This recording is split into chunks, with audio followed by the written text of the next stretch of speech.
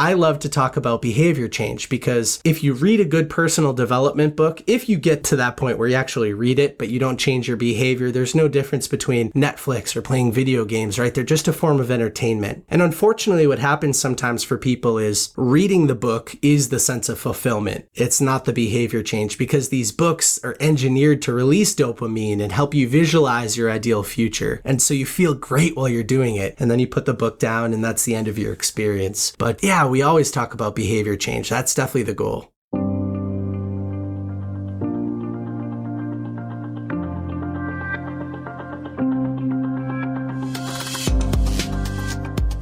Hey everybody, I'm Lori Rudiman. Welcome to Punk Rock HR. Today's guest is Nick Hutchison. He's the founder, podcast host, empire builder behind something called BookThinkers. BookThinkers is a business that's dedicated to helping authors and readers make a connection in the personal development space. They've got an audience of over 100,000 book lovers, and they're always helping that audience discover new books, new mentors, and new resources. I absolutely love this conversation with Nick because as a relatively new author, I'm always learning and growing and trying to figure out how do I take this book, Betting on You, and make sure that it's of service to a larger audience. So if you're interested in two people talking about personal development and authors and really big ideas, well, sit back and enjoy this conversation with Nick Hutchison.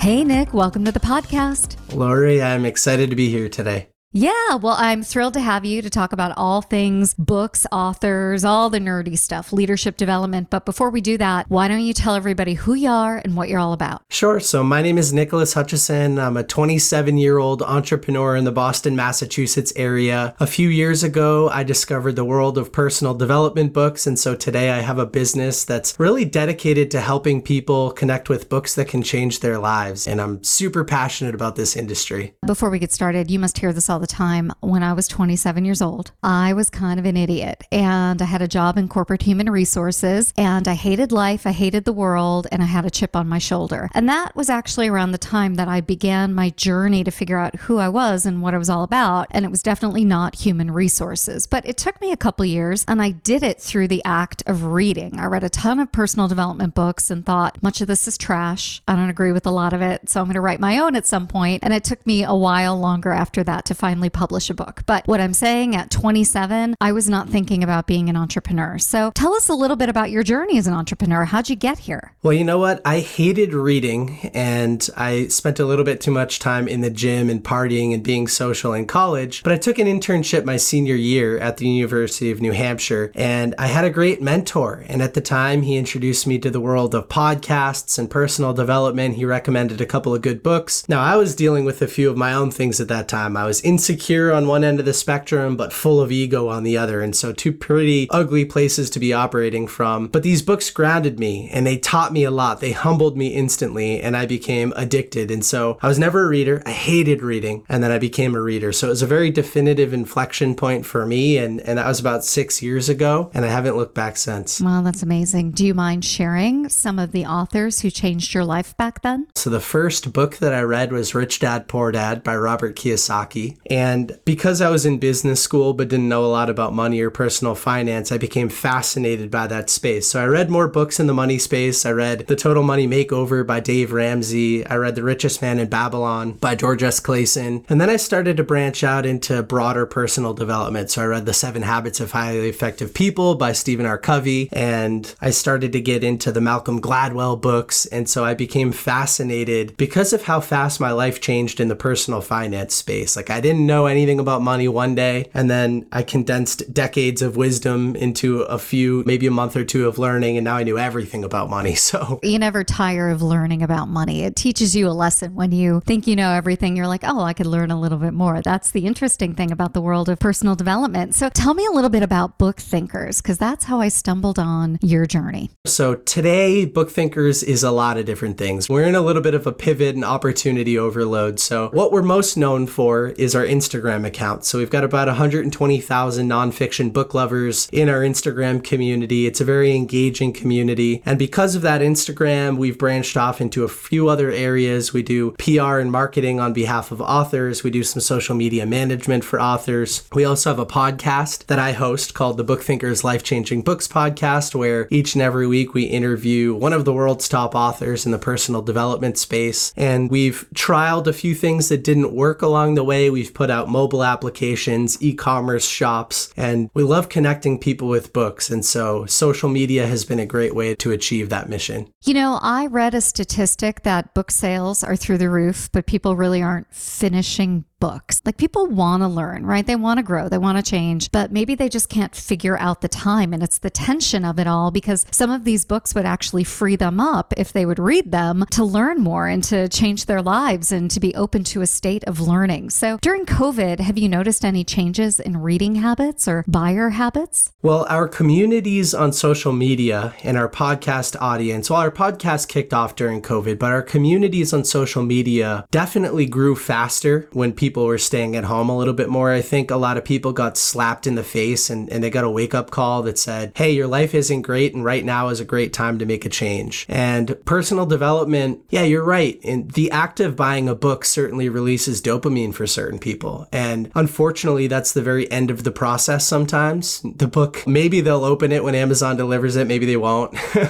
But opening it up, reading it, taking notes, actually reflecting on your notes, and then changing your behavior, those are too many steps down the process for some people. So I love to talk about behavior change, because if you read a good personal development book, if you get to that point where you actually read it, but you don't change your behavior, there's no difference between Netflix or playing video games, right? They're just a form of entertainment. And unfortunately, what happens sometimes for people is reading the book is the sense of fulfillment. It's not the behavior change, because these books are engineered to release dopamine and help you visualize your ideal future. And so you feel great while you're doing it. And then you put the book down and that's the end of your experience. But yeah, we always talk about behavior change. That's definitely the goal. God, that's so interesting, because I think you're right. I mean, I, as an author, read something like 35 self-help books before I even put together my book proposal. And these were books that I had not read before. So in my library, I've got Napoleon Hill and some stuff by Rachel Hollis. Like, I had all of that, but I went out into the marketplace and bought these new books to see what the landscape was like. And you're right, they are designed to make you feel like anything is possible. So what do you think there is to a really good book? Because a great book doesn't leave you hanging. A great book says, all right, I've inspired you. Now here's a plan. Go do it. So how does an author do that? And do you have any examples in mind of a book that does that well? Sure. I think the best books are actionable. They give you the tools to act against the promises that they're delivering to you at the beginning of the book, or what the hook of the book tells you is possible, right? So I think they're rooted in reality. I think they're actionable. And I think they describe the task at hand accurately. So they don't overpromise, underdeliver. They tell you exactly how hard it's going to be and how long it's going to take. A good example of an actionable book, I just had a conversation with somebody recently about the book I Will Teach You to Be Rich by Ramit Sethi, which is a personal finance book, to go back to that genre. And the subtitle is flashy. It's meant to trend and to create curiosity. Oh, you're going to teach me to be rich. But then the book tells you step by step how to get your personal finances under control. He talks to you in almost like bar talk language. It's casual. It's easy to understand. He's not trying to impress you with his accolades and his big words and definitions. He's just telling you how life works and how cash flow works and how you can implement it into your life. And so for me, after reading that book, I made a ton of changes. I got rid of my relationship with certain banks. I moved my money to other banks. I automated my cash flow. I was able to reframe some things around budgeting and conscious spending. And so very easy book, very actionable, told me exactly what I needed to do. I did it and my life changed. The other thing I like about an author like that, and that is a terrific book, like one of the strongest books out there, I think, on money. These books just don't exist in a vacuum. There's a great website. There's a podcast. There's an Instagram account, right? There's an engine to make you first and foremost know that this author means business, but also to make the content accessible in a lot of different ways. And much of it is free. Like, I'm amazed at how much authors give away. What do you think about all that? I think it's great. I love creating an ecosystem. I mean, your book, it lives, it breathes, it has communities in different ways. And so another example of a book like that is Built to Serve by Evan Carmichael. He has a huge YouTube community. He's got a great community on Facebook and Instagram. He offers tons of free tools. He's the first podcast episode for so many people that I know. He's willing to jump on and give and provide free value to anybody that's willing to listen. But there are tiers to the structure. So if you become a raving fan, there's an opportunity for you to spend a little bit more money. Maybe it's to buy the book, maybe it's to get involved in the course or the master class. And so I think the idea of creating a fuller environment that offers free value gets a lot of people in the door. And then you always have sort of tiers to climb up the chain as you're willing to spend more money. Yeah, I definitely admire that in structuring my own business. For me as a solo entrepreneur, I'm a team of one. That has seemed pretty daunting for me to build. And so talk to me a little bit about other authors like me who are interested in putting out a book, publish something they're very proud of, and they don't know what to do next. What recommendations do you have? What have you seen that's worked? Yeah, it's a tough, long game. Book marketing and book sales, from what I understand, used to be focused on the first 3 months after you put your book out, and then it really didn't matter what you did. Nowadays, they're saying, authors, reframe your brain. You need to focus on the first 3 years that your book comes out, and you need to provide complements to your book. And so as a solo business owner, solopreneur, there are tools that have been developed that help you create that fuller environment. One example, Russell Brunson created this business called ClickFunnels, and ClickFunnels provides you the email website automation tools to build sort of a larger environment around your book and offer complementary products and get people to step up to certain milestones and work their way through a funnel. And so tools like that have been really useful, I think, for solopreneurs because they're very basic. They have step-by-step instruction videos. And I've gone through the process a couple times with certain people through products like that, and they are relatively easy to use. But going back to my first point, it's just the reframe. It's not a 3-month process. It's a 3-year process. And now, too, I guess to add one other thing is there are so many other ways to monetize what's in your brain as a solopreneur. If people find it valuable enough to buy a book and they want more, what else can you offer? There are platforms like Thinkific and Udemy that allow you to create courses that could go along with your book that maybe focus on specific points of your book, and you can monetize those in different ways. There are speaking opportunities. I mean, people always say you can add another zero to your speaking fee once you have a book. And for the most part, I've heard that's true. And so that's why individual chapter titles are so important, because you can go give a whole speech on just one chapter title and you need to be able to pitch that and talk about it. So yeah, there's a lot of different ways to complement a book these days. Well, I wonder if you can talk a little bit about some of the mistakes that authors make. You know, one you mentioned is the reframing, right? They come into their book launch thinking it's all about the 3 months and not the 3 years. I think the other thing is that authors can get caught up in the fact that it's about them. They launch a book, it's their brand, it's their community, but a book has to be of service. And if you get disconnected with that, you get lost in the mishmash of PR and marketing, and it just pulls you under. So that's one mistake I see. Anything else? Yeah, I mean, I see a lot of them. And so the whole book process normally starts, I think, for the most successful authors, like a year or 2 years in advance of the book launch. And so a lot of the authors that BookThinkers that we do business with haven't done enough pre-launch stuff. There's almost like a pre-launch, a launch, and then an acceleration into the future. Those 3 phases are all really important. But the pre-launch phase, people don't do enough there. So you've got to form relationships with influencers that can go out there and talk about your book. You've got to be able to refine your hook so that you can say it in a split second. I'll talk to authors and say, so tell me what your book's about. And they'll say, well, you know, it's kind of hard to put into words.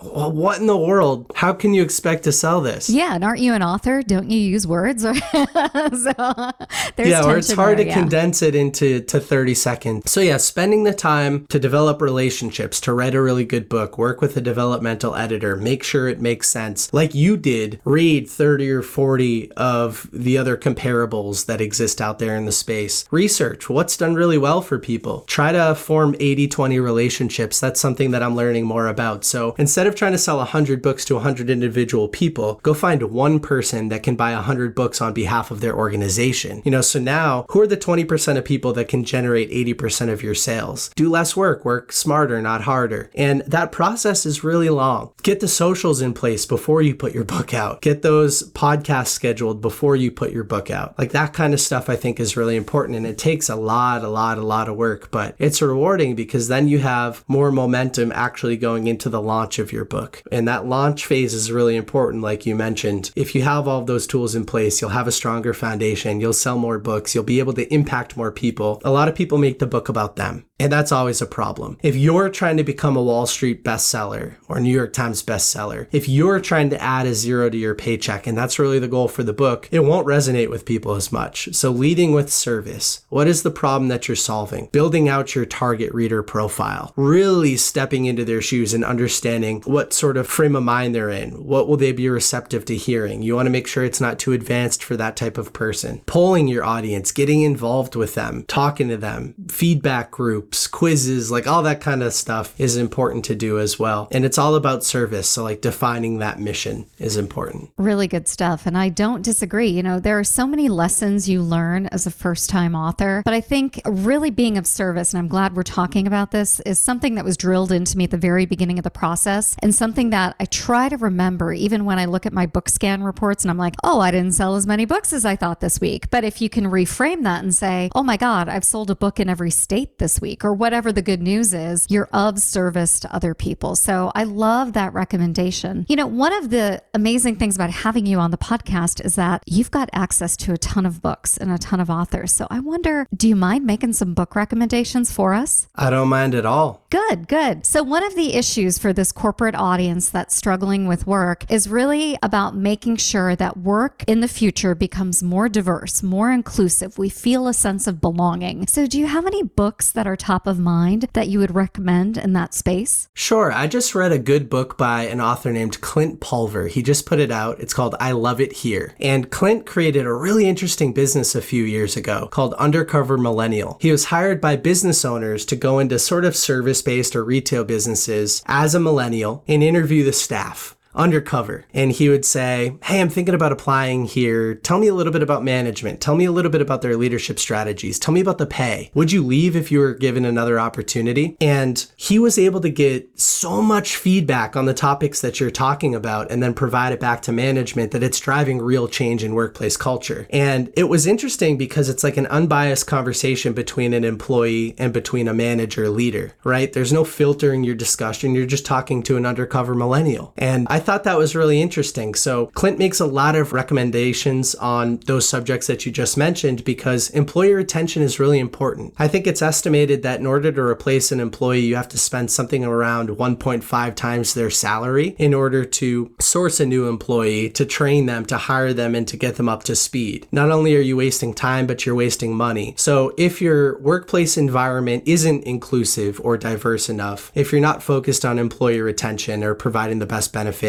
or long-term career advancement opportunities, then you're really shooting yourself in the foot and making it harder to grow and scale your business and create this healthy environment that you're looking for. That was a really good read on that subject. You know, another issue that comes across my plate like all the time are mid-careerists who are feeling stuck. You know, they're managers and maybe their next jump is to director, or they've been stuck at director for a little while. You know, late stage millennials, young Gen Xers, they're just like, what next? Is that all there is? So I wonder if you have a book recommendation for that. I think a discontentment for where you are today might come from a lack of service, which we were talking about service before. And so the first book that comes to mind is Built to Serve by Evan Carmichael. He just put this book out last year. And what he does is he takes you, the reader, through this process of reflection. You're forced to go back to your early days. And he asks you questions about your favorite teachers in high school and your favorite sports and your favorite quotes and your favorite movies. And why are they your favorite movies? And he forces you to reflect on your core values. And so he helps you define your purpose through this who, why, how framework. He talks about who are you and you build a credo around it. He talks about why are you the way that you are and why do you value those things. And then the last piece is important for the question that you just asked, which is how can you go live that and be of service to other people? Maybe you're not at the right company if you're feeling like you're in a slump. Maybe in order to execute against your purpose, you need to be delivering it in a different way. And those opportunities aren't at maybe the level you're at, in the current position you're in, the company that you're in, the industry that you're in. And so it can give you a definitive reason to either stick it out or to make the change or to pitch to upper management why you need this new opportunity And I think clarity matters a lot in those situations around service and purpose and things like that. Well, as we start to wrap up the conversation around what BookThinkers is and what you have to offer to the marketplace, you've described really an ecosystem, a community of book recommendations, access to authors, really great conversations. What would you like our audience to know about your platform? Just that the right book at the right time can change anybody's life. I really believe that books are sort of a pathway to close the gap between who you are and who you're capable of being. And so most problems in life, somebody else has experienced that problem before and they've written about how they overcame it. You can condense maybe what could be decades long of a journey and lessons and obstacles into days of application so that you can close that gap between who you are today and who you're capable of being with whatever problem you're facing. So anyway, I guess to wrap it up, I really just believe in this industry. I think these books are an amazing resource if you're actually looking for real behavior change. So make sure that when you order these books in the mail and you get them, that you open them up, that you have a pen or a highlighter in your hand, that you go through these books, you take great notes, you rewrite them after, you reflect on those notes, you talk to other people about them, you socialize them, and you look for ways to change your behavior. That's how you'll get the most out of them. And then back to that other point, there's a book out there to solve almost any problem, especially in the business world.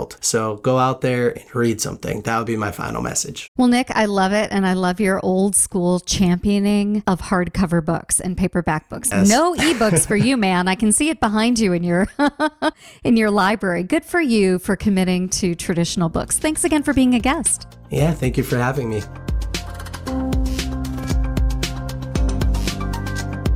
Hey, everybody. I hope you enjoyed that conversation on Punk Rock HR this week.